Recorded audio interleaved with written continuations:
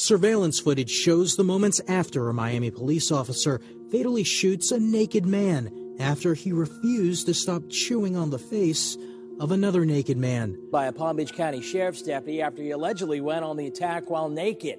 The crime as horrific as it was shocking. A Martin County couple murdered in their home, and the man charged with the killing accused of biting the face of the husband. Rudy Eugene, Anison Joseph, and Austin Haroff. Were these men possessed? Did they have the same demon inside of them? Investigators say Joseph appeared to be on drugs when he attacked two people in February. Investigators say he had, quote, super strength.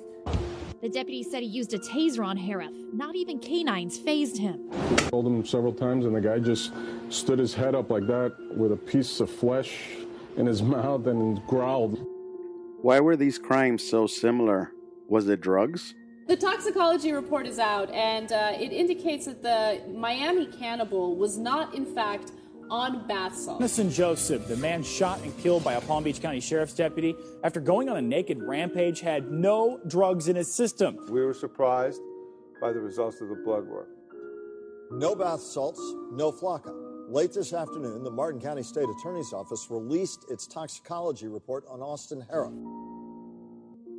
Each one naked, each one with supernatural powers, and each one trying to tear away at the faces of their victims.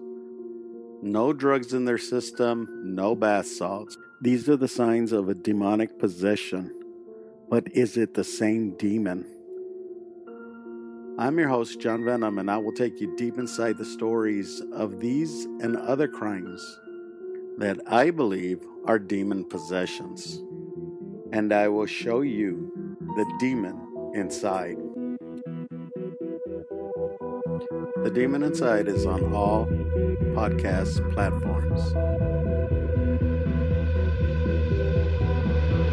Keep the demon inside, man.